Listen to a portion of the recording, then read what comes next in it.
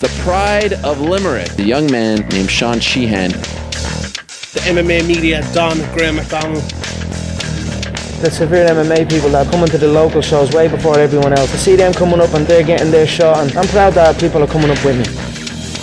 Welcome everybody, it's episode 127 of the Severe MMA podcast. Are you sick of us yet? Probably not. My name is Sean Sheehan. You're sick of me. Jeremy Botter is with me from Bleacher Report. Jeremy, how are things? I'm good. I mean, other than the fact that I'm sitting here having to do this podcast with you again. Great. It really is a nightmarish situation for both of us. I think we have a long-lasting, vigorous hatred for each other, and it's actually amazing that this is even happening. Yeah, I mean, I blame my agent. So, your agent. Is he still with CAA? Or is he? No, I'm a WME IMG guy now. Oh, yeah. I thought you are. Right? I knew you were embedded in the UFC somewhere. No, you couldn't. You couldn't get all those interviews and stuff yourself. Right. No, I just call up my agent and he hooks it up. So yeah, of course. Right before we get into the MMA, you put out an old tweet there that you wanted to give off about Man United, Everton, everything. Come on, give it to me. Tell me. Wrong? I just wanted to talk about how the fact that all your guys are doping apparently and have been busted. So, I mean, of course you guys are cheating. That's to be expected. It is Man United after all. You work for CNN, don't you? At times. Yes. I knew you were fake news. Yeah. See. Yeah. See, so on Twitter I've blocked I muted the word fake news. Yeah. Along with every other Trump related kind of thing that Trump fans tweet, and so I don't even see people tweet fake news, and it's great. So I need to figure out how to mute you when you say that here on the podcast. That's true. That's actually possible. You can, you can. But the whole ban thing was for. They tried to get him into doping control during the celebrations, and they were basically told to fuck off, but then they went. So it's a bit over the top, but likely story. It's not too bad. How about you guys becoming? How about you guys becoming Manchester Chelsea or Chelsea United now with signing Matic? I mean, eventually you're just gonna have all the Chelsea guys and all your United guys are gonna be gone. You're so American, Matic. It's Matic, for fuck's sake. Whatever. It doesn't matter what it is. It was funny. Man United were playing in America in the tour the other day, and Daley Blind came on, and the stadium announcer called him Daley Blind, and you could just hear a groan from the crowd. It was so Nailed it.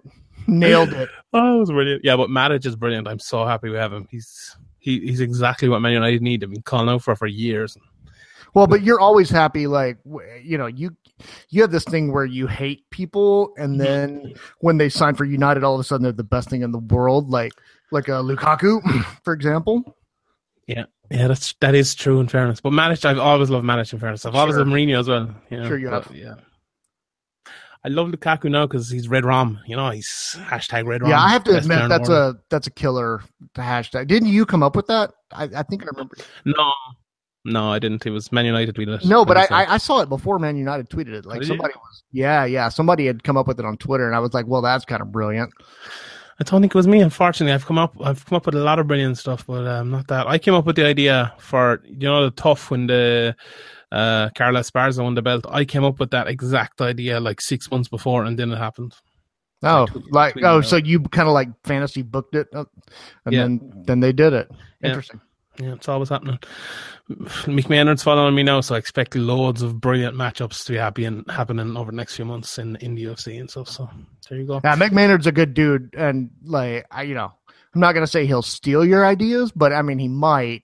Yeah. He might steal your ideas, and if he does, he'd probably privately give you credit. Whereas the other matchmakers just steal your stuff. Yeah. That'd be alright. Sure. What difference does it make? As long as it comes out, everything I come up with is brilliant anyway, so that'll be grand. Mick Maynard as well, he has the best voice in the world. Is he half Australian, half Texan or something? I mean, I think he's full Australian, but he moved to Texas and lived in Houston forever. But yeah, he does he's got that Australian accent, but it's kind of faded a little bit and so the Texas twang has come in. Yeah, it's I love Mick Maynard, man. He's a trip. It's worth watching Dana White's Tuesday Night Contender series just to hear him speak for like 30 seconds every time. It's absolutely brilliant.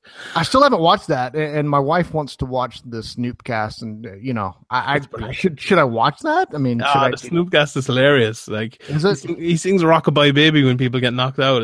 It's brilliant. Yeah, I mean, are they just getting high and getting drunk and talking about fights? Yeah, and just like kind of half commentating along with him, and Uriah Faber's good as well because he just laughs really loud at everything Snoop says. That's kind of half funny, and it's actually I like Uriah Faber. I think he makes like they're not doing kind of play by play of the fights as such, but Uriah Faber like makes points about fighting and stuff, and I enjoy that. Like I kind of maybe it's just me who enjoys that, but I really like that. But it's funny as well along with that. So I mean, they should couple them. They should pair them with John Anik because I'll tell you what, on Saturday night.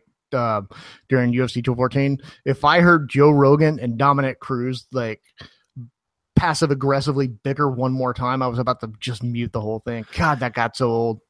Yeah, Dominic Cruz has been getting a little bit bad like that. He did it with Stan as well. He keeps calling him Stan and like making weird comments, calling him, "Oh, you're the Marine" and stuff like that. It's weird. It's like this lippy, and in fairness, that's the reason a lot of people don't like Dominic Cruz is because he's like that smarmy kid that you knew in high school that thinks he knows everything. And in fairness, Dominic Cruz does know everything, and is awesome at his job. But man, if I heard them bicker one more time, just back and forth, oh my God, I could not handle that anymore.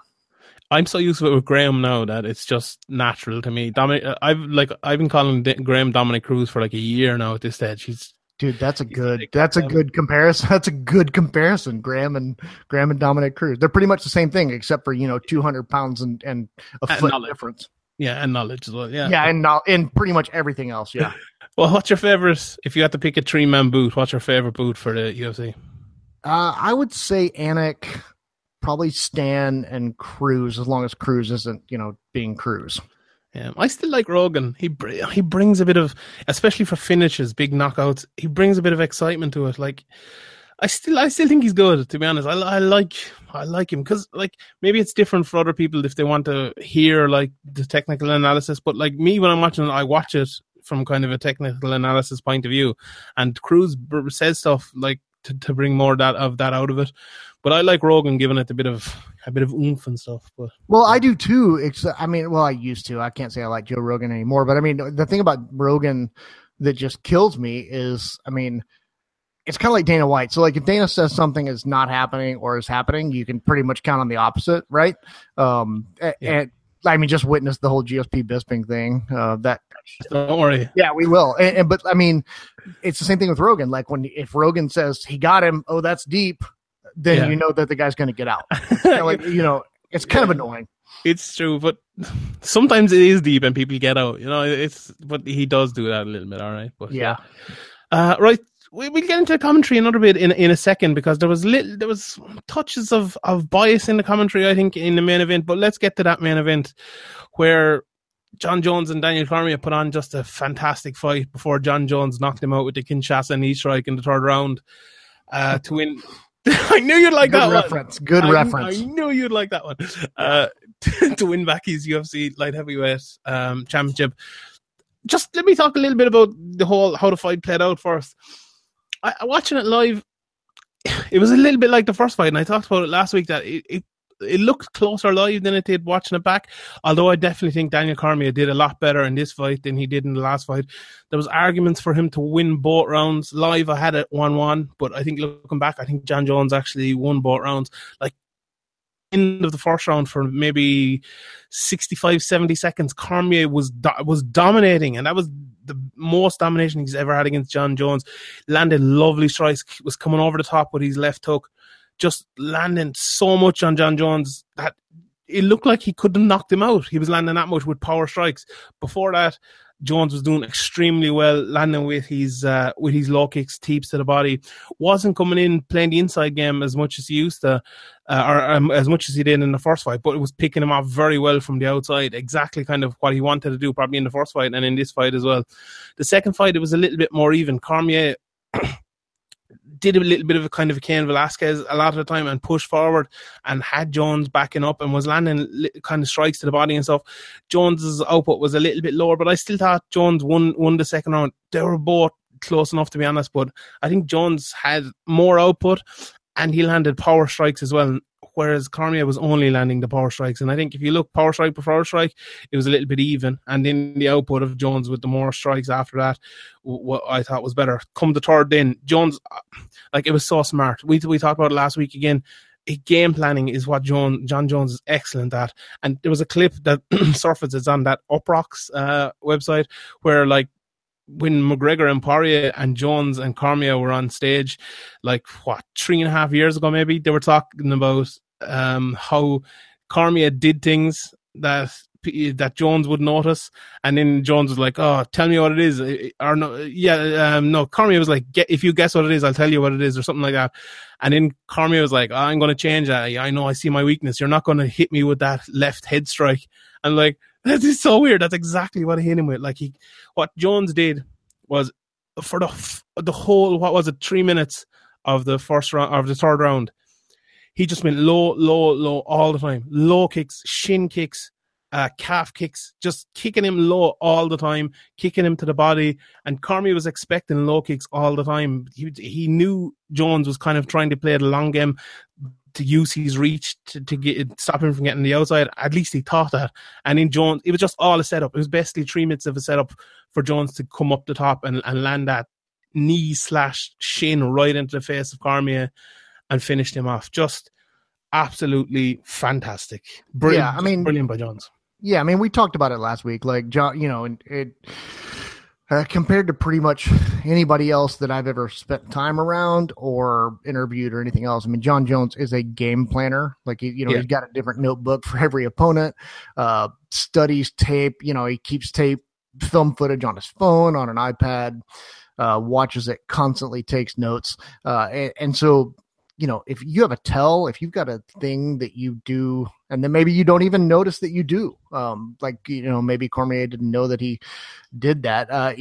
If you've got anything like that, no matter how small it is, John Jones is going to notice it, and he is going to figure out, or Greg Jackson or Mike Winkeljohn, they're going to figure out how to exploit it. And that's exactly what happened, I mean, and you're right.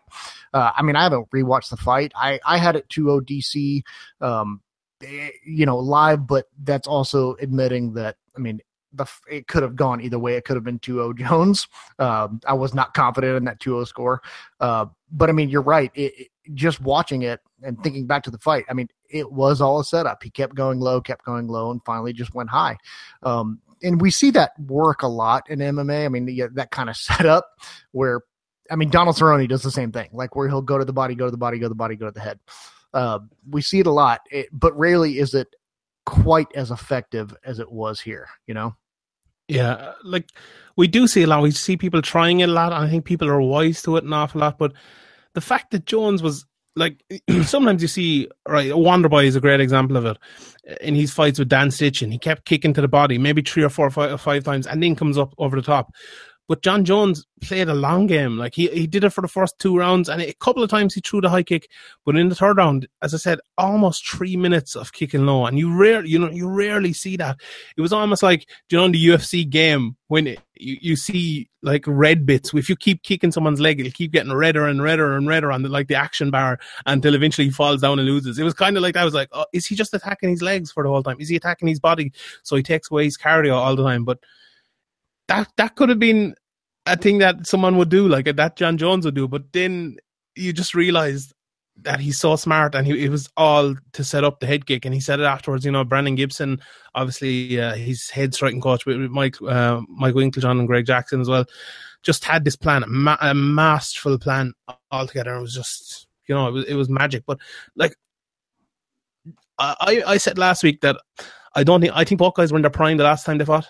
But I was wrong. I think both guys are in their prime now when they fought this time. I thought DC was better. I thought Jones was better. He looked like he had way more pop in his shots than he had before, and that's always been the one criticism you can kind of give of John Jones. He came out quickly, landed some hard strikes in DC.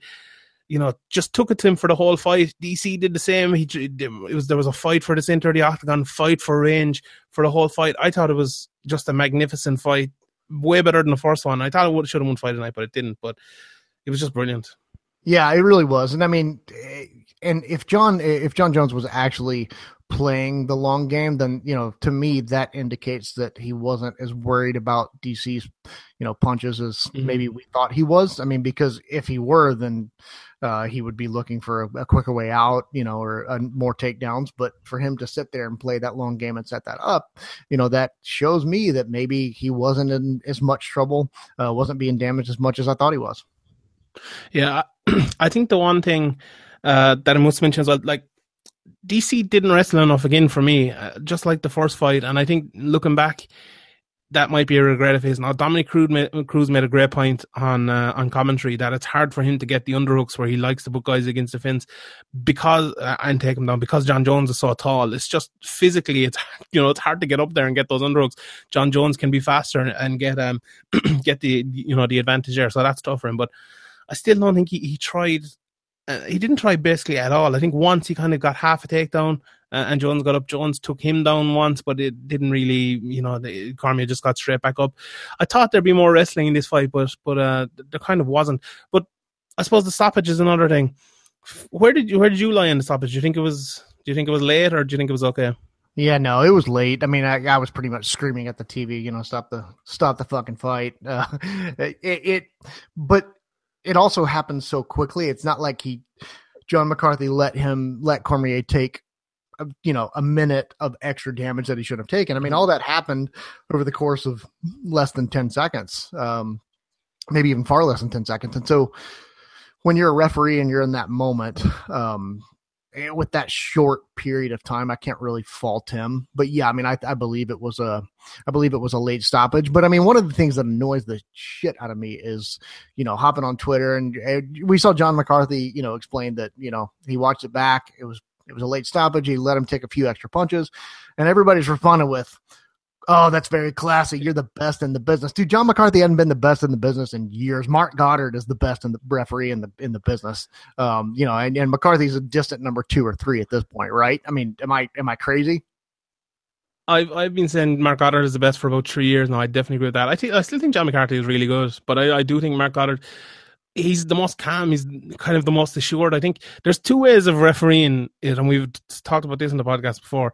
There's being like John McCarthy, where you're kind of you're part of the fight. You feel the fight. It's all done in nature. And then there's Mark Goddard, where you're letter of the law. It's hard to explain, but I think they're very different referees, but both very good. I definitely think Mark Goddard is better. There's cage grab things as well. I think he referees them very well. The point deductions, I think he referees them very well as well.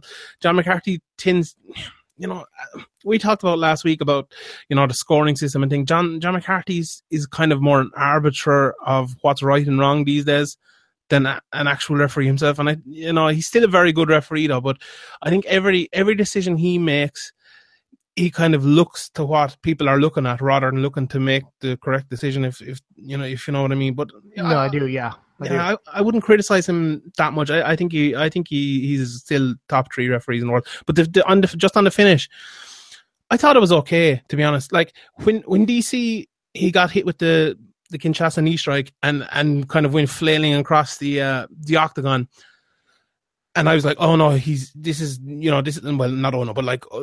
over. And then he went down and his kind of head hit the ground. I was like, oh, stop it. But then they turned the camera and DC was actually kind of getting up against the fence. He was like pushing his head against the fence. I was like, okay, he shouldn't have stopped it there. I was right. And then he kept getting up. John Jones hit him with 2 or 3 shots, tried to get up, and then his face went down. And I was like, okay, it's over now. And then he hit him with like 2 strikes. I was like, that's time to stop it. But as John McCarthy said himself, he hit him with 2, maybe 3 more shots after that he let go. That it should, there was definitely 2 or 3 late shots, but I'm okay with it. In that sort of fight, I think Daniel Cormier would rather have taken those 2 or 3 more shots than it being stopped, possibly early. Wouldn't have been early, but if he'd stopped it earlier, he didn't, I don't mind when you give someone a chance like that. Now, if you give someone a chance like Chris Weidman against Luke Rockhold, where he's getting his face smashed into the ground for like 2 minutes, that's terrible, as you mentioned earlier. But I was okay with this. I thought it was all right. Yeah, I mean, look, DC. I mean, he thought it was an early stoppage, but as we saw after the fight, he was concussed, he was out of it, and of course, somebody like that who doesn't even know what happened, what put them in that position to begin with, somebody like that is going to think that it's an early stoppage. And so I like, you can debate referees until the cows come home. I really like Mark Goddard. I like that he's not a superstar referee. He doesn't have like, a cute little hand signal. He doesn't do interviews talking about his stoppages and things like that. He just does his job. I like that he's very clear and concise with the rules. If somebody messes up, he pulls them aside and says, hey, don't do that again. This is what's going to happen. I really like that. And I believe that he has firmly cemented his place at the top of that referee list. But I mean, referees in mixed martial arts are evolving. I mean, it wasn't that long ago when we had Steve Mazzagatti fumbling around and, ruining people's careers and lives, just by being inept. And so, yeah, I refereeing, like mixed martial arts, like fighting itself. I mean, it's constantly evolving and it's getting better and better. And I don't think we've seen, I think it's going to be another 10 years before we have a good collection of refs who can enforce the rules, who can make good stoppages most of the time. And until we get there, we're kind of stuck with Goddard and to a lesser extent McCarthy, and then everybody else. Yeah. I think it might be less. I was actually, I was at Cage Legacy the other day and I was in the rules meeting and stuff before, and Paul Redmond was the main referee there, who obviously fought in the UFC and is still fighting in BAMMA and stuff now. And I think you need to get guys like him in doing it, like people who have that experience in the highest level and stuff like that. I was sitting cage right alongside the cage. I could hear him talking to people. I thought he did a great job as well. There is people out there that can do it, and it's guys like him, who, John McCarthy and Mark Goddard and stuff should be looking to kind of take under their wing and bring through to, to be referees after their, after their career is up. Like, I think that's definitely a viable option for, a lot of fighters. Most fighters are not going to make enough money to live off, and, being a referee, you can earn a little bit of money anyway, even if you have another job or whatever. But I don't know if he's even doing it anymore, but Frank Trigg was refereeing for a while and he was actually quite good. So hopefully he's still doing that, because guys like that who have been long time, like you said, like long time veteran fighters can really easily transition into being really good referees. Yeah, what did you think of DC's reaction? I suppose he kind of pushed John McCarthy a little bit. I suppose it's very understandable for me. He was concussed. He was concussed. So like any reaction that he had from the moment the fight was stopped until after that terrible Joe Rogan interview, you can't really blame him for that kind of reaction. Yeah, what about the interview? Like, I can feel for Joe Rogan a little bit, because I think the reason he interviewed him was because DC was like irate a little bit, or it was because he was concussed. I'm not saying it was bad or anything, but like it's definitely forgivable. But I think the fact DC was like kind of running around like arguing with Dana White, it looked like DC had something to say and he wanted to get it out. And I think Joe Rogan saw that and was like, I better give him his chance. Like, if I don't give him his chance to talk, he might be mad, or, this is his big moment. He just lost his title. I can understand it, but I definitely don't think he should have interviewed him at that, at that point. He, as you said, badly concussed, just didn't know what he was saying, got really emotional just before Joe Rogan went to interview him and basically just kind of cried down. It was bad. Yeah, I agree. I mean, and the thing is, so I think there's a couple of things at play. I think number one, Rogan wanted to, because we got that soundbite from John Jones where he cut the big baby face promo talking about how DC's a champion for life and how he wants to be more like him. And I think he wanted to get that closure soundbite from DC's side. I think that was number one. I think number two is the fact that Joe Rogan works with DC quite a bit. Everybody likes him. And so they wanted to offer him a chance, and there's a little bit of that bias that you talked about earlier, not in fight, but after the fight, a little bit of that bias. So Zach Candido, who's one of the producers for their TV shows, pretty much they put the kibosh on interviewing, knocked out fighters, just because of that exact kind of thing that played out. They and so it was a decision that Joe Rogan made. It was not production. It was not the truck. He decided to do it. And so because of that, I'm a little bit more harsh on him than maybe I normally would be. If he was told to do it, if Dana White said to, get over there and do it, I would say, okay. But, then it wouldn't be his fault. But I mean, the fact that he decided to do it, took it on his own to do it, I didn't like that. And and I also think it, I mean, DC was crying. It was a sad moment. And you went from John cutting that great babyface promo to a very sad, not really easy to understand DC, and then you went back to Jones calling out Brock Lesnar, and so it's kind of weird. I think it just would have been better if John Jones had done his babyface promo and then gone right in, called out Brock Lesnar. Kind of would have been the perfect ending. And then we can hear from DC later. There's no sense in, there's no reason to try to hear from him in the moment. You're going to get an emotional response even if he's not concussed. Yeah. It's better to wait. I thought you hit the nail on the head there. I thought it was obviously a very bad day for DC, but I thought it was the perfect day for John Jones. That promo he cut, went over, kind of kissed the top of DC's head. It's, says he wants to be a man like him. Nearly brought a tear to an eye, like, because it was a guy. John Jones is a guy who's been constantly accused of being fake. And, like, it's a little bit like McGregor as well. After fights, you just see the real person all the time. Even after the Nate Diaz fight, McGregor, was, as real as he's ever been. After fights where he's won Dustin Poirier as well, every fighter he comes out and he says he respects him. John Jones, after that fight, it was really nice to see that it looked like someone maybe who got his life back on track and who felt a little bit sorry and maybe a little bit humble as well. Like John Jones used to be a guy who always said he was humble, and when people say they're humble, they're not humble. But this was kind of acting humble and being humble, and I thought that was was really good. But look, we've seen that before. Like, we've seen that from, and that's why I'm a little bit, dude. It was, honestly, it was one hell of a babyface promo, but at the same time, like, the whole thing was incredible. Him dropping down, crying, being overcome with emotion. The whole promo that he cut, talking about DC and talking about getting his life back together. Like, in a normal situation, that would be an emotionally overwhelming moment that might change the way some people think about people. But with John Jones, like, I can't help it, man. In the back of my mind, I'm thinking, I've heard this before. Like, I've seen this guy do this before. And, you say that after the fights, that's when you see the real emotion. And I think that's true. But after the last time they fought, he said that he hoped DC was off crying somewhere. And so, like, it's, it's hard for me to fully invest and believe in him. I hope that everything that he has gone through has led him to a real moment, that he has gotten his shit together. The passing of his mother, which is during his training camp, which is incredibly sad.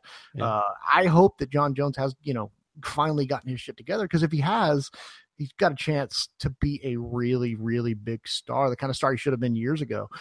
But in the back of my mind, I just think, I've heard this shit before, dude. I've heard you say this stuff before. Yeah. You're talking about big star, great fighter as well. Like, I've been a big fan of Demetrius Johnson as being the pound for pound number one for years, but I definitely think it's neck and neck now. I still think Demetrius Johnson, skill for skill, is definitely the best fighter we've ever seen in MMA. But John Jones, like, as a big man, it's harder as a big man to have those unbelievable skills, just to be so fast and so technical and everything. But he, like, as I said, he added power to his game. I thought his striking technique and just his boxing and everything, his range management against someone as good as Daniel Cormier was just excellent again. Like, it's hard to say he's not the pound for pound number one at the moment. I know you've been a big advocate of him. You think he's the greatest of all time, don't you? Oh yeah, I've thought that for, I think, probably 6 years now. I just think, and you're right. Like, Demetrius Johnson, the thing about him, he is literally great at everything. Yeah. And the thing that gives him the edge that's so impressive is that it's just so fast. But John Jones is also great at everything. And he's so much more creative and varied and willing to try things that nobody else is. Like, it's like he's back in the day, honestly, dude, when he first started off, when he first got to the UFC, the dude literally watched YouTube videos of people doing stuff in movie fight scenes and then tried it in his fights. And like, he's a lot more disciplined now than he used to be back in the day, but he's still that creative. He can hit you from so many different directions, try so many different things. And I just think if you look at his record, there's nobody that can look at his record, the people he has beaten over the course of the past 6 years or whatever, and tell me that he's not the greatest fighter in the history of the sport. To me, it's not even a debate. Demetrious Johnson is fantastic. Is easily the number 2 pound for pound, probably even maybe the second greatest fighter of all time for me, but even better than Fedor. But there's just no way he touches John Jones. For all his faults and all the stuff that he's done outside the cage, John Jones inside the cage is a utter revelation. He's an utter revelation. Will there be another former UFC champion added to his list in the next fight? Do you think this Brock Lesnar fight's going to happen? Yeah, I do. I do think it's going to happen. I don't know if it's going to be. I don't know if it's going to be next. But I said it last week. Like it's a lot more likely than people think it is. And especially now, you can tell, dude. Brock Lesnar is. I'm speaking from personal experience. Brock Lesnar is the hardest human being on the planet to get in touch with, to talk to, especially if you're a reporter. But even if you're just a normal person, he's impossible to talk to.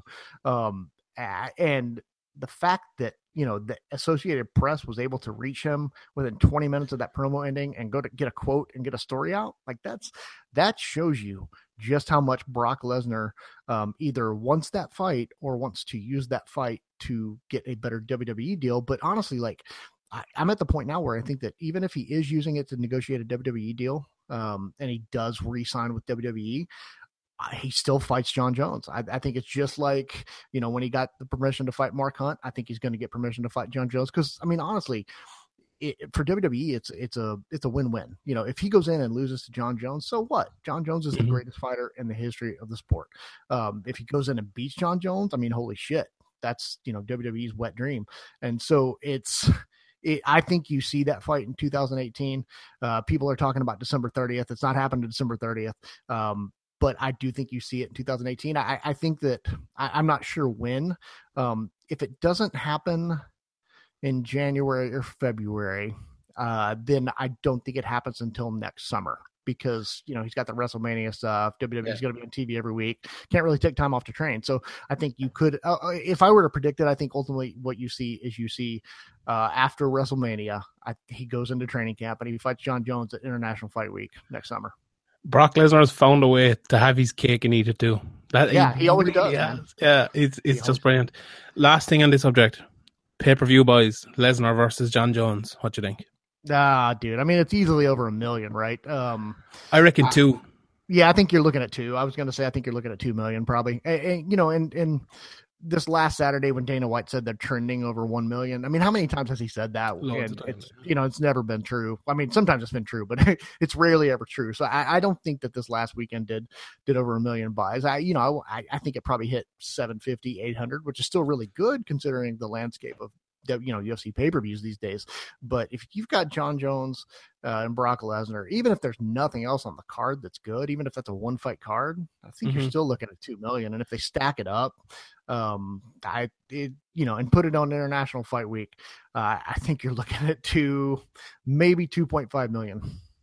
I can't wait. It's just going to be brilliant. I can't wait. I'm already excited. I'm like super pumped for it. And I'm extremely confident that John Jones beats the shit out of him, but I still want to see it. Yeah. Right, let's move on down the card. We'll have more questions about that later on anyway. Tyron Woodley against Damian Maia. This was maybe the most disappointing fight that we've seen in MMA in a long time. Like, last week we talked about it, and I talked about it as I did a Facebook live chat with Niall just before the fights, and like I predicted this fight would go like it did up until the point that it kept going like it did. if that makes sense. Like, I thought Woodley would stop his takedowns. He'd keep stopping his takedowns, and then he'd realize, okay, now I can stop his takedowns, and I let my hands go a little bit and knock him out. But he didn't. He just kept stopping takedowns for 5 rounds, and it became one of the most boring fights in UFC history after Tyron Woodley has just had 2 of the most boring title fights in UFC history against Stephen Wonderboy Thompson. It was just awful, wasn't it? Yeah, I know that hurt you to say that, to talk about Stephen Wonderboy Thompson that way. I know that hurts you, but you're right, dude. And I just wrote a column about this that came out this morning. The thing is that, there's a disconnect between Tyron Woodley and Dana White and the UFC fans. So we've been conditioned as fans by Dana White, by the UFC, to believe that a real fighter goes in, even if they're a champ, goes in and takes risks. Tyron Woodley doesn't believe in that. Tyron Woodley views himself as a professional athlete. And so he's going in to get the win because look, and the one thing that, Dana never talks about for obvious reasons whenever he's shitting on his champions is, let's say Tyron Woodley goes in there and takes risk and he gets submitted, which was a very real possibility.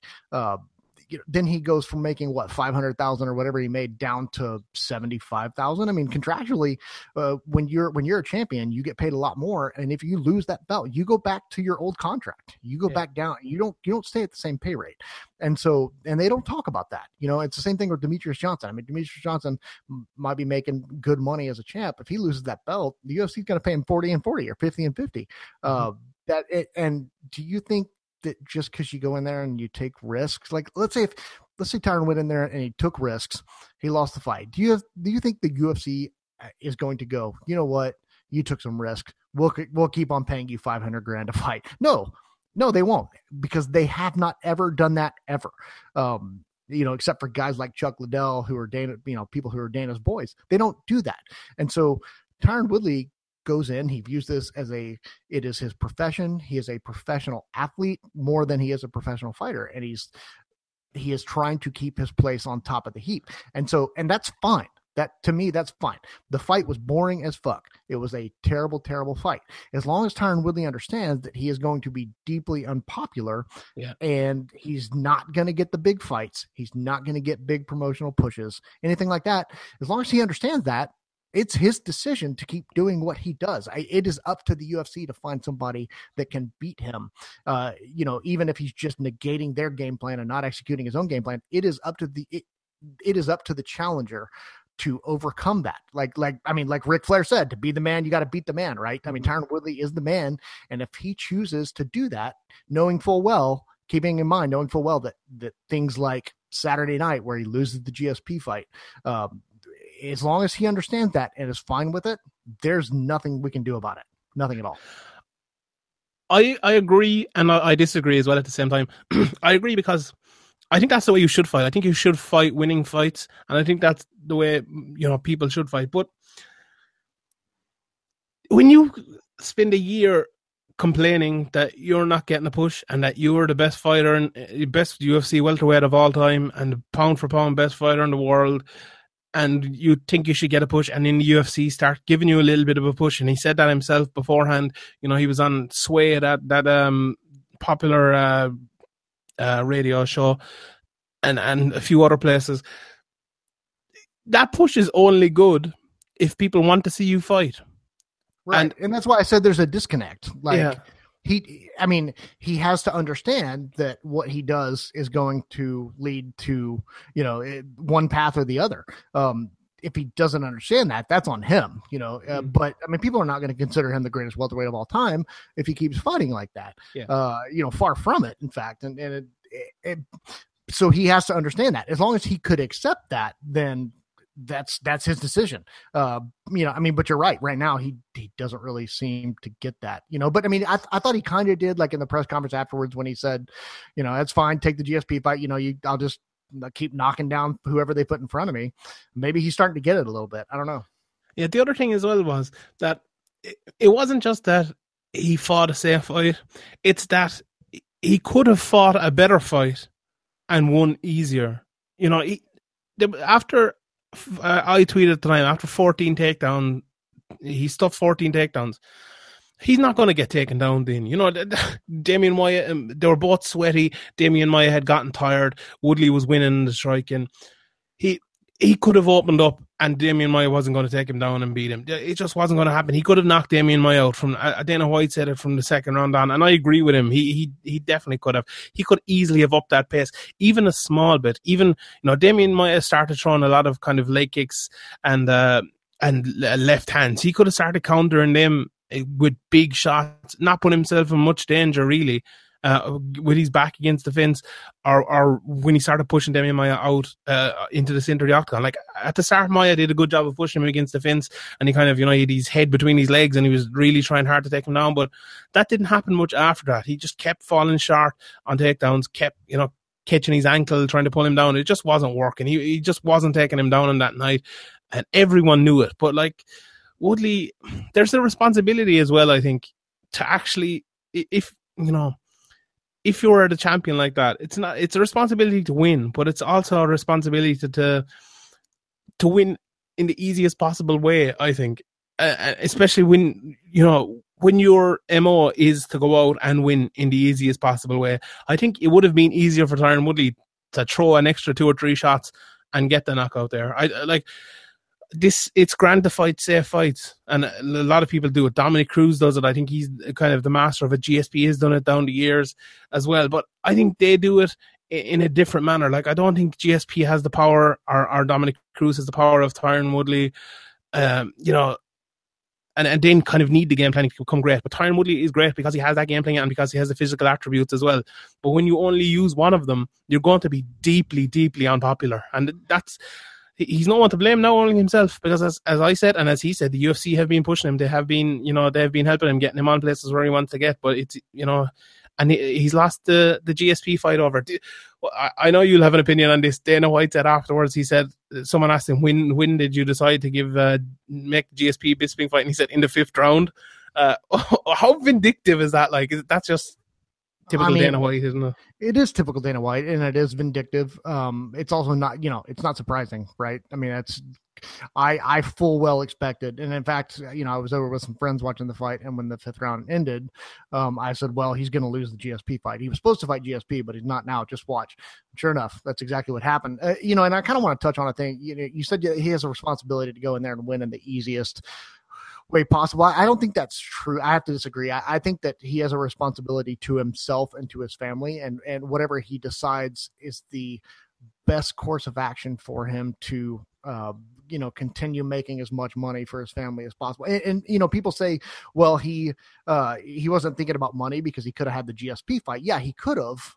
But the odds of him, if he opened himself up to a Demian Maia takedown, the odds of him losing just got exponentially greater.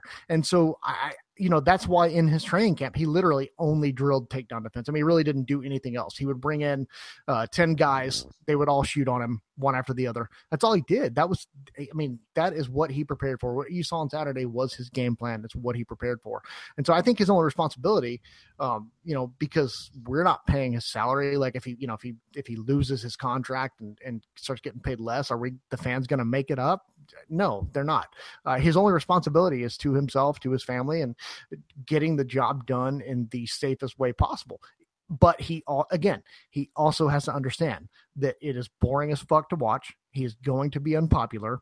And as long as he understands that, fine, whatever. But he can't really get mad at us. Can't get mad at the fans. Can't get mad at Dana White for calling him out and calling it boring and losing the promotional push that he's been getting. As long as he understands that and accepts that, that's his decision. Yeah. Yeah, I see where you're coming from, but I do think upping it a little bit would have been easier. I think that it is safer, but maybe you should go and be his coach. Yeah, I do a great job. You coached Andrew McGann, and you've cornered one fighter ever, Andrew, and he lost, right? So. Well, I helped Dave Fogarty out with his fight on Bama there last year, and he won. So. Oh, okay, all right. Yeah, but Dave Fogarty's awesome. He is. I'm unbeaten in MMA. Let's be honest. Yeah, and in life also. Yeah, that's true. Did you score 5-0 for Tyron Woodley? I saw some people saying Maia was pushing the pace. Maybe he could have robbed 1 round. He landed 2. I think it was the 4th round. He landed 2 hard left-hand shots, and he was going forward. Did you score 5-0 or? I had it 5-0. I mean, I could have had it 49-46 for Woodley. I can see that. That doesn't offend me or anything, but yeah, I had it 5-0. Yeah, I agree. One last thing on that. We talked about it a little bit earlier on with fin scraps and stuff. Tyron Woodley, I think, was in the 1st round. Maia was deep on a takedown at one stage. He's probably his best effort of the whole fight. And Woodley grabbed the cage and Herb Dean split him up. and warned him for that. I think there needs to be a rule change there. I think if you grab the cage like that, you should be put on your back and in half guard, or else you give Damien Maya should have got the chance. He said he could go into Tyron Woodley's half guard, or it could be standing on the feet. I think that that rule needs to be changed. If you do that, get rid of points, taking away points for fence grabs, eradicate that, and have that rule in. I think it makes perfect sense. Yeah, I agree. I think that would probably cut down on because look, I get when people grab the cage, it's human nature, right? But I think that it would quickly change your nature if you knew that you were going to be put in a disadvantageous position if you do it. So yeah, I like that. I would agree to change that rule. Who do you think should be next for Tyron Woodley? There's isn't many challengers now, as we said. We get to GSP Bisping thing in a second, but Deanna White and Robbie Lawler, Donald Cerrone just lost, Wonderboy just lost, Gunnar Nelson just lost. I suppose Ponzinibbio is there as well. Not many names really, is there? No, I mean, I think if Dana White is Dana White, I think he probably puts him against Ponzinibbio and puts it on the prelims of a Fox card or FS1 card or something like that. If he's truly vindictive, which he is sometimes. But I mean, I think the best option is probably Robbie Lawler, right? There's not really many other good options. Nate Diaz. I've said it for a while. I know, but Nate Diaz is not going to, unless they pay him $20 million, and they're not going to pay him $20 million to fight Tyron Woodley. Although maybe they would just to try to get the belt off of him. I don't know. Maybe the McGregor versus Woodley super fight champion against what's his name? Diaz, champion versus champion. That'd be brilliant. Yeah, I don't see Conor McGregor taking that fight ever. Yeah. Oh well, against Diaz, I'm saying if Diaz beat Woodley, yeah. But. Yeah, I could see that. Yeah. All right, let's move on. Chris Cyborg against Tonya Evinger. This was kind of a bit like the Woodley Maya fight, where Cyborg was being very, very careful, watching out from the takedown, landing a lot more shots, obviously, than Woodley, and pushing forward as well. But then she decided to up the pace. It was in the third round to finish, wasn't it? Yeah, and she landed, the shot she needed to finish that one. Not too much to say about this one, really. I thought it was maybe the most refined, performance of Cyborg's career. I think she realized Tonya Evinger is as tough as a $2 steak, and that she could take, more of a licking than most of the people that she'd fight. And she did that. She took a lot of shots in the first 2 or 3 rounds and just kept coming. But in the end, she just overwhelmed her a bit. But props to Tonya Evinger. I thought she did pretty well. She landed a couple of shots on Cyborg. She had her one really good hard shot. She kind of half took her down at one stage as well. She was getting in. I thought she went for the takedowns as well when she could. She said afterwards she was a little bit disappointed with herself, but I don't think she really has anything to be disappointed in. I thought she did about as well as anyone could have hoped against Cyborg. Yeah, Cyborg, it's like you mentioned. She fought more of a tactical fight than we're used to seeing him. And as she gets older, we're seeing more and more of that. Instead of her going in and just, blitzing somebody to death, she's going in and picking more of her shots. I got to say, man, Tonya Evinger, she was fighting out of the wrong weight class. She wasn't in the best shape, probably because she was fighting out of the wrong weight class. But I think she won. I think she won more than she lost on Saturday night because she was not expected to win. She was expected to get blitzed. People who have never seen Tonya Evinger fight probably were like, who is this woman? She's going to get killed. And she was really tough. And usually being tough to me isn't, it's an admirable trait, but it's not like a winning trait, but with Tonya Evinger, man, dude, she, I make the joke all the time on Twitter about, if I had to pick a crew of people to go fight in a Waffle House or a Walmart parking lot with me, she would be one of my first picks and for that exact reason, you hit her. Cyborg beat the crap out of her, and not only did she not go down, she took it, kept going, didn't even really, she didn't start bleeding until the very end of the fight. I think Tonya Evinger at 135 is going to be a pretty interesting player, just because she is a smart fighter. She knows what her strengths are, and she uses her strengths to win the fights. Kind of like Tyron Woodley, except a whole lot more exciting most of the time. And I think that it was a one-sided fight. She had almost no offense, almost no real high points. But the biggest high point for her was standing in there with Cyborg, taking all that punishment. Like I said, man, I think she won. I think she lost the fight, but I think it was a win. Yeah, I'd love to see her fighting Juliana Pena and staying in the UFC, going on to 135. I think that's a good stylistic matchup. It'll be a rough, aggressive wrestling match, I think, and I'd like to see that. I think it's good. What about Cyborg? Do you think Holly Holm is next for her? There was Dana White was talking about it afterwards. Yeah, I mean, I think it's either Holly Holm. I mean, I think they'll try to make a play to get Ronda Rousey to fight her in December. But, well, first of all, Cyborg's contract is up in October, so they've got to come to an agreement. And I'm not sure if she has a champions clause in her contract or not, that would cause her contract to roll over. But her contract's up. So as long as they come to an agreement and she sticks around, which now that she's the champ, and both sides seem to have gotten past their interesting history that they've had, where Dana kind of talks about her being mannish and looking like Vanderlei Silva in a dress and all that stuff. Cyborg is a very gracious woman to be able to overlook all that and forgive and forget, or at least forgive. As long as, I think they're in a good place. I think they will do what it takes to keep her, because I think they realize she is a draw for them. And they don't have really any other female draws at the moment with Rousey gone. And so I think they try to keep her. So, let's just assume that she's sticking around. I think they try to get Ronda Rousey to fight her in December. I do think they fail. I can't imagine Ronda Rousey ever coming back, considering she doesn't even want to talk about fighting at all.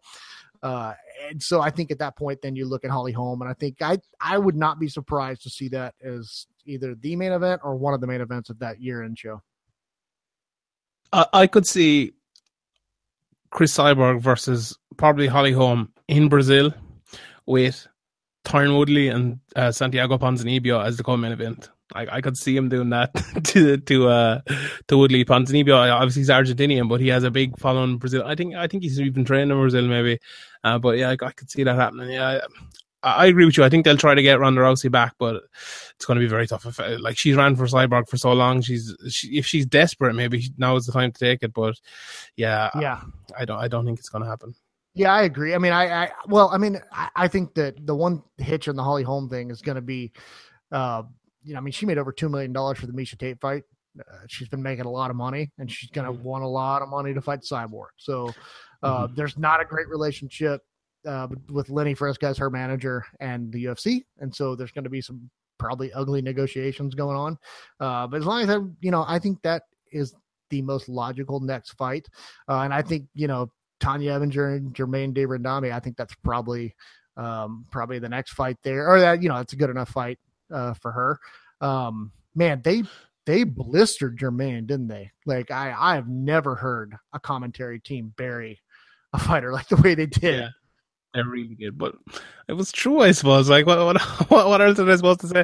Right. Usually they just ignore something like that, but yeah. I like that they were telling the truth, man. Yeah. It is true. I have never seen a fighter come up with like a hand injury quicker than when somebody mentioned the name Cyborg to her. Like, oh my God, I'm injured. And look, frankly, Sean, I would do the same thing. Like, me too. If they were like, Jeremy, you're gonna fight Cyborg, I'm like, well, I just shit my pants. I think I've got an intestinal issue. I'm sorry, I can't. So I can't blame her. Yeah, that is true. Right, let's move on. We're going to be here all day if we don't. Robbie Lawler against Donald Cerrone. I have to apologize a bit to Donald Cerrone. Robbie Lawler came out hard and fast at the start. I thought it was going to be over within 90 seconds, but in fairness to Cerrone, he went balls to the wall, kept in there with Robbie Lawler. It looked like he hurt his eye at the start. Joe Rogan mentioned it, and then it kind of opened again. It was just a bit weird. Maybe got a poke or something, but he came back, won the second round. Robbie Lawler looked very, very rusty, I thought, but did enough. Came forward. It was basically just bit down on his gum shield. It's actually, here's funny. Actually, it's actually you're biting up on your gum shield, because think about it. With bite, it's your bottom teeth that go up. You can't move your top teeth down. So there you go, biting up on his mouth shield. That was just pointless. But yeah, it was a good fight. I don't think it was the excellent fight a lot of people were expecting, and we were saying it last week. It was still a good fight, but I don't think it was the unbelievable war a lot of people were expecting. No, it was a real good fight. And when it first started off, when Robbie came and blitzed Cerrone, and Cerrone actually looked confused, like, what in the hell is happening right now? I was sitting there thinking, well, this is not going to last long. And, credit to Donald Cerrone, man. He endured. And the fact that he's doing that against welterweights, I don't know if I've told you the story, but there probably 2.5 years ago, there was a fight where one of Matt Brown's opponents fell out, and I was texting Dana White like, "Hey, dude, why don't you get Donald Cerrone?" And he was like, "You're a fucking idiot. He's way too small. He'll never compete at welterweight." Yeah, he's like, he's way too fucking small. What are you talking about? And then Donald Cerrone went on to beat Matt Brown and is now competing with the best welterweights on the planet. And he's really been a breath of fresh air. Just the fact that, he hasn't really bulked up that much. He's bulked up a little bit, but he hasn't bulked up that much. And he's gotten better, at 170. And I think that's one thing I never would have expected. I would have expected him to be the same old Donald Cerrone, but he's gotten better. And for him to stand in there with Robbie Lawler, who, one of my favorite parts of this fight was the fact that Donald Cerrone was clearly loving it and was smiling at Lawler and trying to high five him, like, "Yeah, bro, let's do." And Robbie Lawler was like, "Dude, fucking get the fuck out of my face!" Like, why don't he was having none of it, dude. That was hilarious. But man, I love this fight. I loved it. I could watch this fight. I wish it was 5 rounds. Yeah. Obviously, we can't have 4 5-round fights on a card, but I wish it was a 5-round fight, and I'd love to see it again. And in fact, I'd rather see Lawler and Cerrone again, more than I'd like to see Lawler and Tyron Woodley. I love the fight. I love the technique. I love the fact that Donald Cerrone is competing with the best welterweights on the planet. And yeah, man, this was a fun fight. I love watching. Dude, Robbie Lawler is just he is one of my favorite fighters to watch on this planet. Right? Just the violence, the verve which he throws everything with. He puts everything into every punch. It seems like there's no feeling out process. There's none of that shit.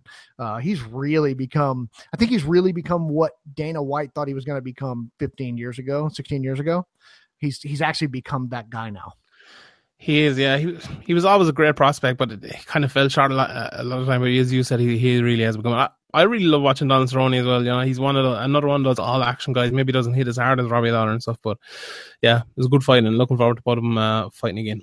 Donald Cerrone against Gunnar Nelson, make that happen. Yeah, I can watch that. That's a good fight. All right, let's move on. Volkan Ozdemir against Jimmy Manuwa. Not much to say about this one.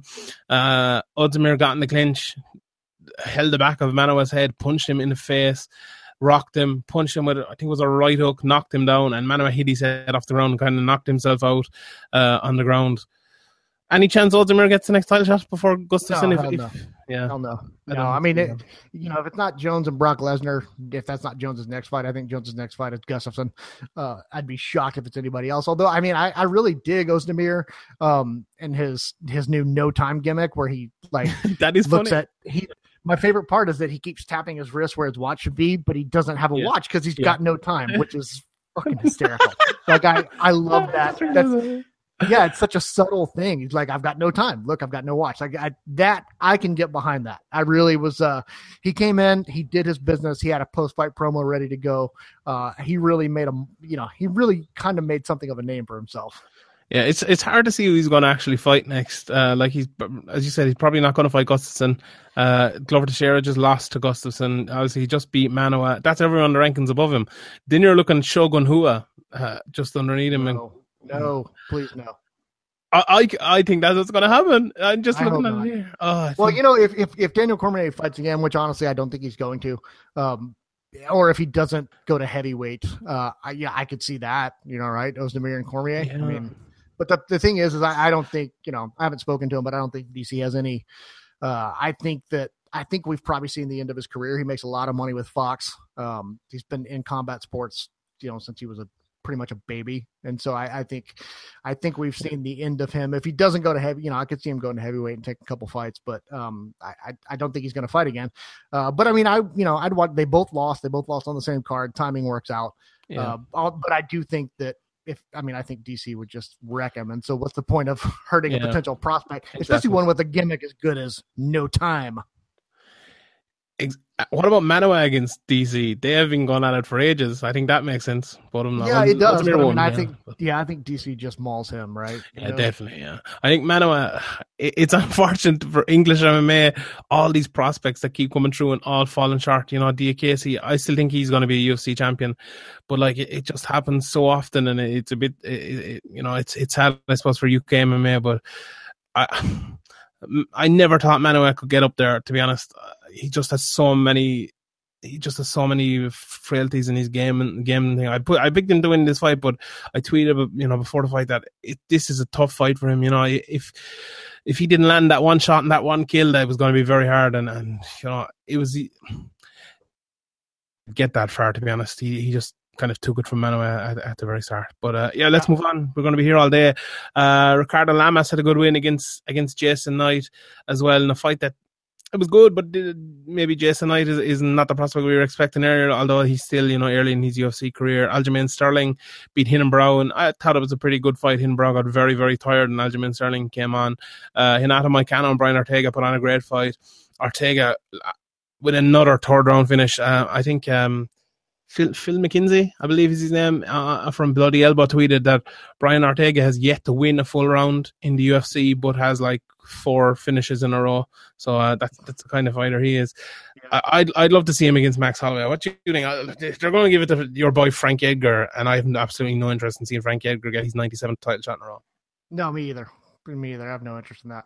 Yeah, give it to Ortega. T-City, worst nickname in the UFC. But yeah, Calvin Kattar was good as well. Beat Andre Touchy-Feely in a pretty good fight. Alexander Albu as well got a good win over Kaelan Curran. Jared Brooks got a good win as well, and Drew Dober with a beautiful knockout. Here, before we move on, you mentioned there they couldn't put 4 title fights. Do you know who would put 4 title fights on a card? World Series of Fighting. Do you know World Series of Fighting had a card this week with Jake Shields, a man who's beaten both Tyron Woodley and Damian Maia on it, and Yushin Okami as well. I didn't even know. I got an email there. I looked through my emails. I was like, oh, World Series of Fighting sent me a lot of emails. I didn't even know this card was happening until I saw the results. So yeah, I mean, well, for one thing, it's called the Professional Fighters League now. Or no, it's not. Come on. And secondly, I didn't know about it either, but then Greg Savage, who used to be the executive editor of ShareDog.com, long time. Brilliant website. I heard they have some great writers. Yeah, well, I heard they have a lot of good writers and then one terrible writer. But yeah, he's been around the MMA game a long, MMA journalism a long time. Real good dude. He's their head of communications now. And so I started getting emails from him, like all these quotes and stuff. And I'm like, oh my God, this is not what this is. Like, for one thing, I didn't sign up for this, Greg. And for number 2, like, I don't care. Number 3, why are you running a fucking card on this night? Like, that's not very smart. It is really weird. Here's one thing before we move on, because there isn't really much to talk about. We'll talk a little bit about next week's card and then get to the questions. On that Facebook live chat myself and I did, I did a little bit of a rant about the media and the way they've been covering McGregor Mayweather, and I'll explain exactly what I'm saying in a second. But if a couple of people asked to talk about it maybe in the podcast, I'd like to get your opinion on it. Here's my point, right? Especially in Ireland, and I know it's probably the same in the US, that a lot of people in the mainstream media have been writing articles or going on the radio and absolutely poo-pooing the Mayweather-McGregor thing, saying it's bad for the sport and that, like, how can the sports recover from this? This makes the sport look like a laughingstock. While at the same time, and I look very closely at it this week, the best card could be one of the best cards in UFC history, 100% the best card of the year, and it turned out to be a really good card. And there was literally radio silence from a lot of these people. And these people have the gall to come out and say, this is a disgrace to the sport. This is not helping the sport. The sport's a joke. And then they don't even give a fuck about the sport. They're not even talking about the best card in the sport. I was on 2FM during the week. They're great. They do it all the time. I've been on loads of times. Pete's been on, Niall has been on talking about cards.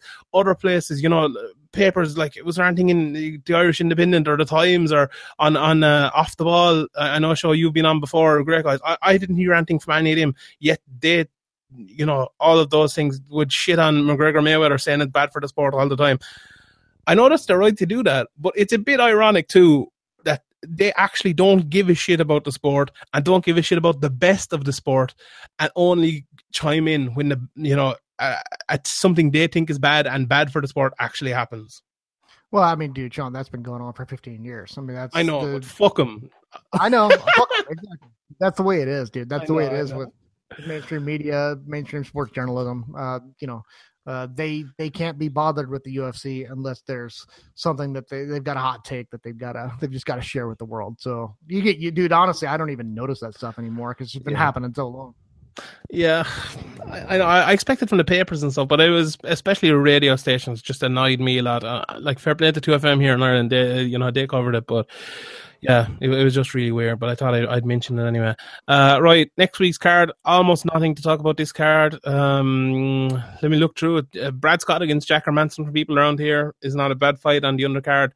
Ronnie, I'll probably triangle someone. Sam Alvey's fighting Rashad Evans. What do you think of that one? I know. Yeah, I didn't even know there was a card. I didn't even know there was a card, honestly, until you just mentioned that there was a card, and I pulled it up. And so I was Sam Alvey and Rashad. Not only is it like he's on the main card, not the main event, but he's like the second fight on the main card, and Sergio Pettis is fighting someone named Moreno, who I don't know who that is. So I'm looking at all these faces.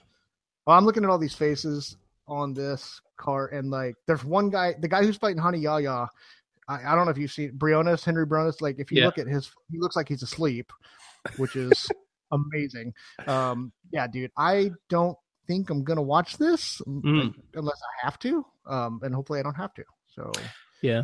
I've like half a preview written for this, and I usually write my previews a Wednesday week beforehand, and I just haven't bothered doing this one yet. So I don't know. I mean, we've got one fight on the Fight Pass prelims that looks like TBA versus TBA because they don't have pictures, so it's like a shadow versus a shadow, which is pretty hilarious.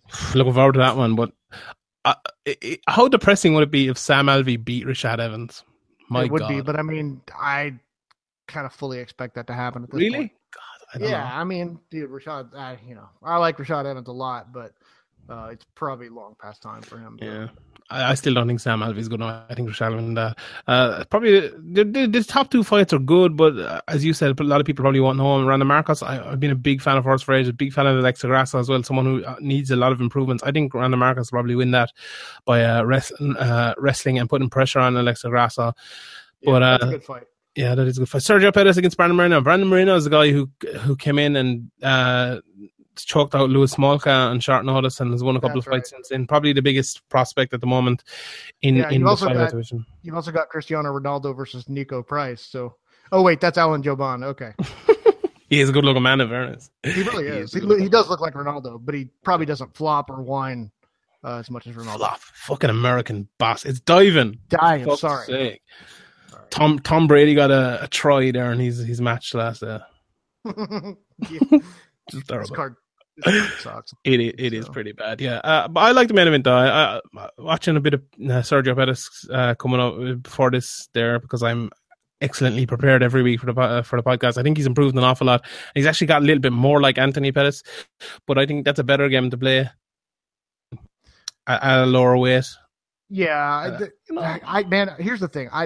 So Sergio Pettis is like in like when you were in high school or whatever, grade school, and you had like I don't know if you ever had any like an older brother and a younger brother, and you're like and they went to your school, and the younger brother thinks he's awesome because the older brother is awesome. Like I don't know if you ever experienced that. That's exactly what Sergio Pettis is, dude. Like when I've seen. Like Anthony Pettis when they've fought on the same card and I've covered it. And like Sergio Pettis, this little motherfucker just struts around and dresses like Anthony, like acts like Anthony. And it's just the most annoying thing ever. And I don't know why I had to bring that up just now, but I did. So because you're a bit of a prick, let's be honest. That's it. Yeah, it is. Well, I mean, look, dude, the more time I have to spend on this fucking podcast with you, the more of an asshole I become. That's true. Right. Let's wrap it up. Let's move on to the questions. First question. This is one you might know, Mr. Podge Mr. Podge, friend of the podcast. Will the Ali Act ever come into MMA? And he quotes Matt Mitrione tweet, which quotes a Paulie Malignaggi tweet talking about the Ali Act. Well, what's your take on this? Do you think we'll ever see it? Or, I know there's a court case kind of going on at the moment where Randy Couture and a few more guys are involved in it. Yeah, I don't know, man. Never say never, right? I mean, all it takes is like a senator or a couple of senators to get behind, or at least a notable a member of the House of Representatives or a senator to get behind it and really push it. Or like, Donald Trump deciding he probably sees something on Fox News when he's watching TV in the morning about the Ali Act and then, decides he wants to get behind it. But I don't think it's going to happen anytime soon. And it's a good thing too, because a lot of these fucking managers have incredible conflicts of interest. And so they'd all be in a whole lot of trouble if the Ali Act were in MMA. I don't think it happens anytime soon. it would take a senator, it would take some congressmen, it would also take some other big names who are currently involved, like a Conor McGregor, to get involved. But I don't see that happening. A little bit appropriate as well. It's called the Ali Act, when the biggest manager / promoter in MMA is called Ali as well, or used to be promoter. Asshole. So yeah, that's / asshole. Yeah, / international man of mystery. / I hang out with Chechen warlords who kill people. Yeah. Well, I suppose that's we could get into that now, but it'll take us an hour. We'll save that for next week. We'll save that for next week. Mr. Podge again, how does John Jones eventually lose his title? Do you think he gets beaten, stripped after another fuck up, or he'll retire? I think he gives up the light heavyweight title. When he moves to heavyweight. Yeah. I like that. Brian Cullen at fake Brian Cullen. Is Woodley the Mourinho of MMA, boring and stifling and only trying to stop you at what you're good at? Exactly. That's exactly like Mourinho. How dare you? Nick Kildare, a good friend of the podcast, asked about was it a late stoppage. I think we both agree. I think it was a little bit late, but borderline. Dara Kelly at Kildara talks about Rogan interviewing DC. John Jones versus Gus in New York card. Do you think that's possible in November? No, I don't. How far away are we from November now? Yeah, it's a little bit close, I'd say, maybe, yeah. Yeah, it's a little bit close. And I honestly, I think that, I think Jones is, I mean, you heard him talk about it afterwards. Like he said he's accomplished all he needs to accomplish at light heavyweight. I still think part of him probably wants to beat Gustafsson, decisively. But I think he's more worried about, he's kind of following Conor McGregor. He's more worried about getting big money fights now. We actually have a question. Andy Hall, next question. Is Jones Lesnar a product of McGregor era and the UFC calling for the money fights straight away after it? I think it is, really. John Jones even said it afterwards that he Conor McGregor has been an inspiration to him, and I think that's exactly it. But I think this is a little bit different. When Tyron Woodley is looking for Nick Diaz and looking for GSP, it's like he hasn't really earned it. He hasn't done enough, and he's been a bit boring as well. But when John Jones says that he's beaten DC twice, beaten Gustafsson, even though he's been, he's barely fought in the last 3 years, he's still kind of cleaned out the division. He's beaten Glover Teixeira. You're looking down at Ozdemir, who's ranked like number 6 for the possible next guy. So yeah, I think it's a little bit different. I still think it's a good fight as well. But yeah, I mean, I do think. Well, if Tyron Woodley wanted to fight Brock Lesnar, I'm sure the UFC would be fine with that. So yeah, Up the Darce. Does DC beat Stipe? Maybe. God, that's a great fight. That's a great fight. And so is Jones and Stipe. I think they're both great fights. It's hard for me to call either one. Yeah. I don't know. It's a tough one. I don't know. I think I'd lean Stipe a little bit because of that power he has, and DC has been knocked out now as well, and he's shoving on in age. He hasn't taken that much damage over his career, but yeah, I think I'd lean Stipe a little bit. Andy Hall again, Khabib versus Ferguson. Do you think it'll ever happen? I don't really care. Yeah, I mean, I think it'll happen. I think it'll happen probably later this year. Yeah, I do as well.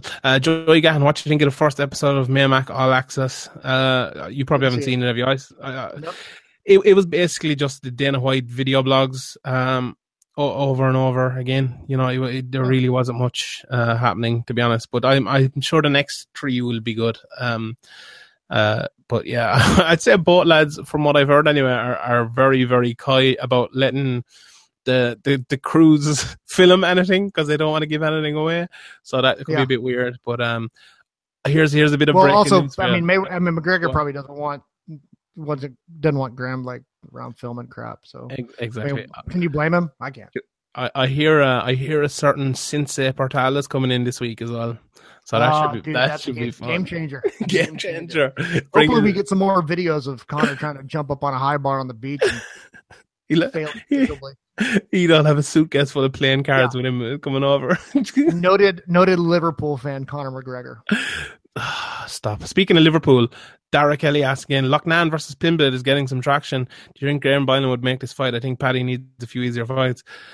Yeah. They've been talking about this for a long time. Loughnane's fighting at I think is he fighting lightweight or 145? Yeah, they both kind of fight around the same And they both lost their last fight. Brendan Loughnane against Paddy Pimblett. This is kind of a UK MMA.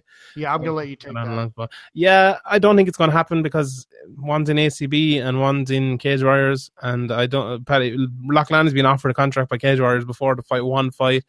Or not to fight for the title, but then he has to fight. He has to defend the title if he wins it, and he didn't want to do that. Now Paddy Pimblett doesn't have the title, so maybe it's possible. But maybe we should ask that one journalist who gets paid by both of those companies, or at least one of those companies, to see if he has any insight. Yeah, we should. Maybe we should ask him. Maybe we should ask him where he bought his followers as well. Yeah, or why his hands are so white. Yeah. Hashtag ghost hands. White Walker. Let's move on. Patrick Sheehan, which fighter in the UFC would have the best chance of defeating John Jones? See. I think Daniel Cormier had the best chance, and so I don't even know now at this point. I mean, maybe Stipe. Maybe Stipe. Yeah. I was thinking about it. I think Prime Kane would have a good chance just because he'd put his back against the cage and hold him there and clinch him there. Like, it's very hard to beat John Jones anywhere, but I think Kane is a little bit bigger as well than Daniel Cormier, and that might help him in the clinch. Yeah, but Prime Kane was like one fight, so I suppose, yeah, and he beat the shit out of Brock Lesnar. Stipe, Stefan Struve. There's an outside of the box one because he wouldn't be able to use his size and reach against Stefan Struve. Stefan Struve could knock him out. But he would, because Stefan Struve, despite being 8 feet tall, he's terrible. He's never really used his length. That is actually true. I just said that in a moment of madness there. I don't know why I said it. You do that a lot, though. So. Yeah. Dustin Hayes, one for Botter. How disrespectful do you find Dana's treatment of Woodley? I mean, obviously it's disrespectful, but it's also par for the fucking course, right? Dana White's been doing that for years. I mean, that's true. That's what he Patrick again asks, if McGregor was to win against Mayweather, do you think he'd continue in MMA or have another boxing bout under McGregor SNE and Zuffa Boxing? Well, first of all, he's not going to win. Second of all, if he wins, I could see him maybe trying to fight the winner of Canelo and Triple G, right? I mean, why not keep going? That is true. Kildare asks, does Jeremy have an Irish nickname for when he's on the podcast? He suggests Bottler, Botsy, Botters, or Bottle. People, some of my Irish buddies, not counting you because you're not my buddy, but some of my other Irish friends have always called me Bots, and that's what people call me. So we can stick with that. Yeah, Bots. I know what bottler means. I know what bottling something means. So that's kind of an insult there. Appropriate as well at the same time. Thanks, guy. John Minton, can we get a few minutes tribute to Seamus Coleman? What a player! Go on, Jeremy, do it. How good is Seamus Coleman? He's. I don't know when he's coming back to the pitch, but I did see this morning that he's back in the uniform and back in the kit, and was at the our Everton photo day was today, and he was getting his photos taken. So I'm hopeful that he'll. I think it'll be early 2018 before he's back. But Seamus is. I mean, dude, you wanted Seamus on Man United for years. Yeah. Seamus is fantastic. And especially for the fact that I think we paid, £60,000 for him. Sligo Rovers, isn't it? Yeah, which is incredible. Mm-hmm. That's it. Eamon McLean, another Everton question. What's more likely, McGregor beating Floyd or Everton winning a trophy in our lifetime? Everton winning a trophy in our lifetime. I don't know. No, it's similar enough. It definitely is similar enough. You know what? You're an asshole because, we all know you're an asshole, but you're an asshole because, dude, I mean, we obviously have money now. We're going to be, this is not the same Everton it was That's years true. ago. That is true. Alan at AJK_Dublin and John Minton, I believe as well. Yeah, ask about KSW and what Irish fighters to be on it. Jeremy, do you want to take this one? Nope. Norman Park against what's his name? Gamrot was announced today. But other than that, I actually have no clue. Like all the Irish fight, Paul Redmond is signed to Bama. I don't know whether they'd release him to fight in that. I'd guess they wouldn't. Carl Moore is signed to Cage Warriors. Peter Queally is signed to another Russian promotion. I don't think they're involved with them, but it might be. I'm not 100% sure. Like, look, and it goes on and on. Kiefer Crosby is signed as well. All these guys seem to be signed to other promotions. Now whether they'll let him out and to fight in that, I'm not sure. But it's tough. I honestly have no idea. So that's my answer to that one. I have no idea either. So. Andy Stevenson, a couple of questions. Feely against Artem. Yeah, I think that makes sense. And if Jeremy was playing hurling, what position would he play? I think you'll be a rampaging half forward. I think you could get your fitness up, put in about 2 years of hard strength and conditioning, and you just run up and down the field all day. I don't know what any of that means that you just said, but I better not have been an insult. It wasn't. No, it was actually great. Last question, Brendan Curran. If you could go for points with 3 fighters on the UFC roster, who would you bring? Do what? Go for points. Drink points. Pub. Oh. Beer. Okay, so I've had drinks. I went shot for shot with Stefan Struve about 5 years ago. That was a terrible idea. So what I would do is I would probably pick flyweights. Yeah. So I would say, well, and maybe people who don't drink. So Joseph Benavidez, because he does not drink at all. So him, Uriah Faber, also, and then probably let's see who else. Kaylin Curran, because I feel like she probably couldn't hold her liquor. Okay, let's move on from that. I don't know. I was drinking with Dustin Poirier before, and he was a sound lad, so I'd say him. Neil Seary would be a bit of crack, and I don't know. I would have said Ryan Nelson, but he's not in the UFC roster anymore. But I got Stipe. I think Stipe would be a bit of crack. Andrei Arlovsky would probably be the worst person to go drink. Oh, we're talking about like who would be the most fun to drink with? Yeah. Oh, I thought we were talking about like who could we out drink. Okay. No. Oh, then that's a different story. I mean, there's a lot of dudes. One super entertaining guy to drink. You know what? I'm not even going to go there. Not going to go there. Not going to go there because that brings up. No, we're not going to go there. Right. Let's leave it at that.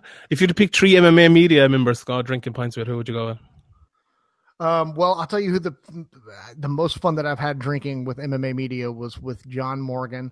Did you hear about me and John Morgan? Yeah, I did.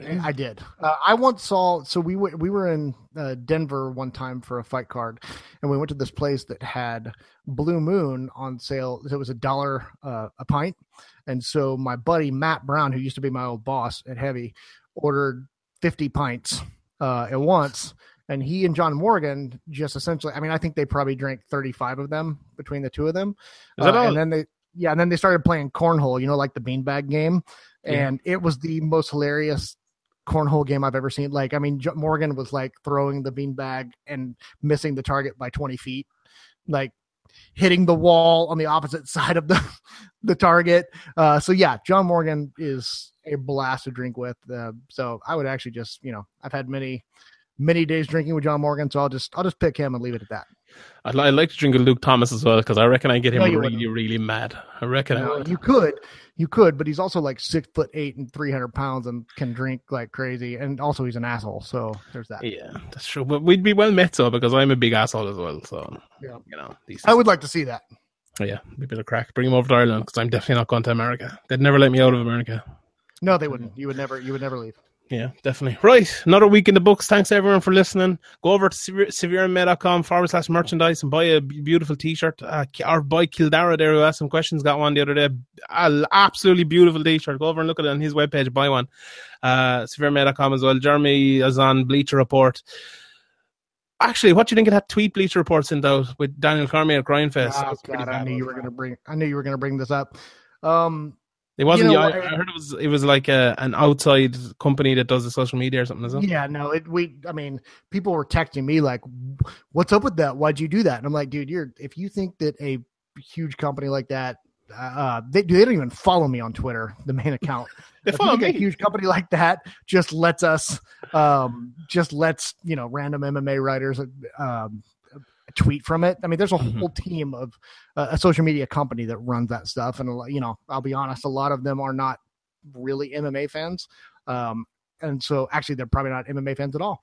And so I, without getting into too much detail, I think it was not super fortunate, not really well thought through, and glad it was deleted.